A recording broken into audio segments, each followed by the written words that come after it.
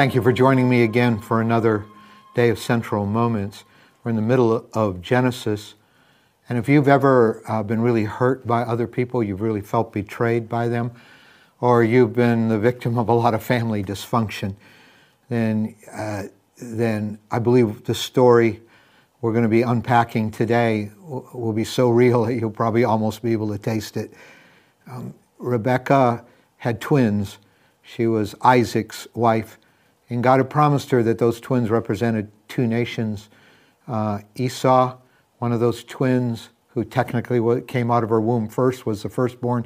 He became father of the Edomites, the Edomite nation. And if you ever visited the world-famous tourist site of Petra, that's in the heart of what was the Edomite nation. And then the other son was Jacob, whose name would later be changed to Israel. He'd become the father of the Israelites. But Rebekah was told the younger will serve the older. That was culturally impossible. That was never, the eldest always had the privileges and the blessing. But they went and at the end of Isaac's life, when he's blind, Jacob disguises himself in terms of how he feels. Esau was a very hairy man. He disguises himself as Esau and steals the blessing that Isaac was wanting to give to Esau himself.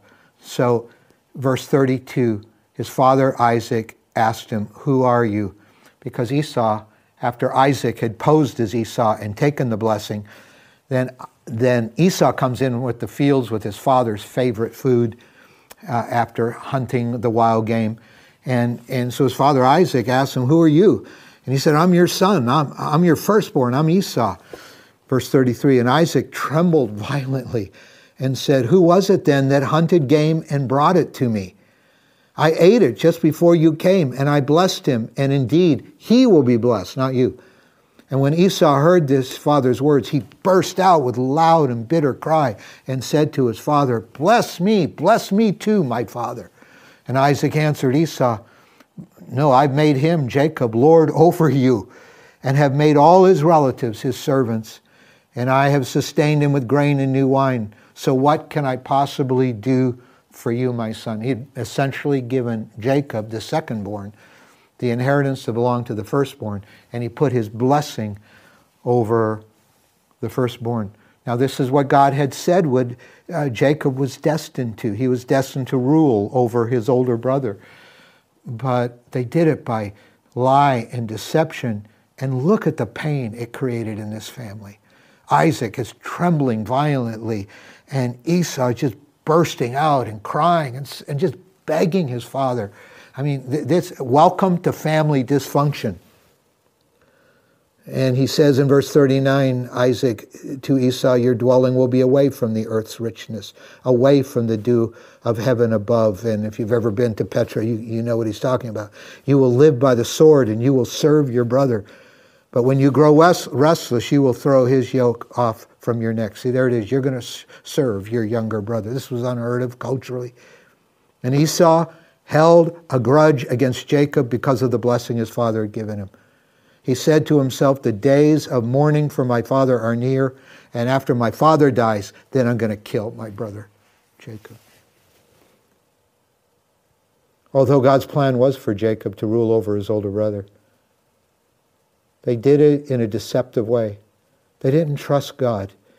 Jacob and his mother, they didn't trust God to bring forth this plan in God's way. I want to tell you, every God alternative in your life will turn around and hurt and victimize you in the end. There's needless pain, there's needless confusion, there's needless dysfunction in our relationships, where we take even the good things that we feel God's promised, but we become manipulative. Some of us are far too controlling in our relationships.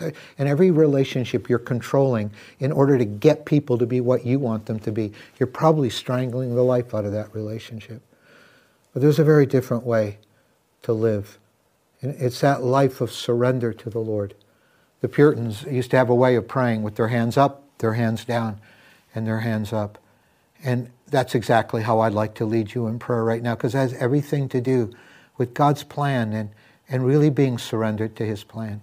So let's pray that way. Father, with our hands up, we just give you our lives. We don't have our fists clenched, just our hands up in surrender to you. Everything in our life, our failures, our hopes, our possibilities, our successes, everything we just give to you. And then, Lord, most importantly, we turn our hands over and we let go of all the things we're trying to control and manipulate in our strength. All the places where we're just stressed out because we feel the pressure's all on us and we got to make it happen. And yet you're the God who's so full of power. And so with our hands up, we just, with open hands, receive the power of the Holy Spirit. We let go of doing things our own way. And we just receive your power.